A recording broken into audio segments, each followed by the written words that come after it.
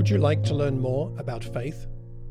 You've come to the right person. No, not me, Abraham.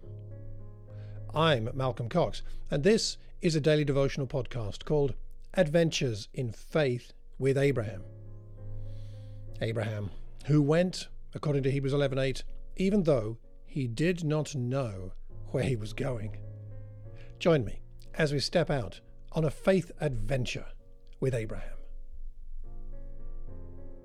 Today we begin the narrative about Abraham specifically from Genesis 12, verses 1 to 3.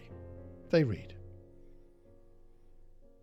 "Now the Lord said to Abram, 'Go forth from your country, and from your relatives, and from your father's house, to the land which I will show you. And I will make you a great nation, and I will bless you, and make your name great. And so you shall be a blessing. And I will bless those who bless you, and the one who curses you I will curse. And in you all the families of the earth will be blessed.'" So what are we seeing here? A human being chosen by God to be part of his plan to heal humankind. And the emphasis is blessing. The initiative is God's. The results are far beyond what any human being could manufacture or control or even dream. And you see here the blessings pile up one upon another. Indeed, blessings are a hallmark of Genesis. 80 times they're mentioned in Genesis, while the rest of the Old Testament, just another 310 references.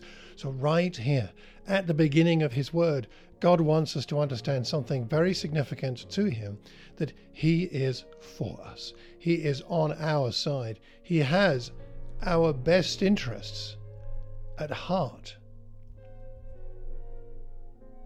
So our thought for today is this, that God loves to talk to his people and to bless them.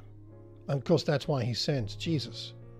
His overwhelming desire for you and for me is to be in a state of blessed connection with him and each other. Consider what Jesus said in John 12 and 14 and 16. "Whoever serves me must follow me, and where I am going, my servant also will be. My Father will honor the one who serves me." Jesus replied, "Anyone who loves me will obey my teaching. My Father will love them. We will come to them and make our home with them. In that day you'll no longer ask me anything. Very truly I tell you, my Father will give you whatever you ask in my name." What difference would it make if you and I spent some time today consciously accepting God's love for us? Perhaps you could pray through these scriptures from the Gospel of John, and the references are in the show notes. What would change in your day if you fully trusted that God honored you, that he loved you, and would give you whatever you ask in the name of Jesus? Perhaps the prayer point for today is to ask God for the confidence to trust that he wants to speak to you and to bless you.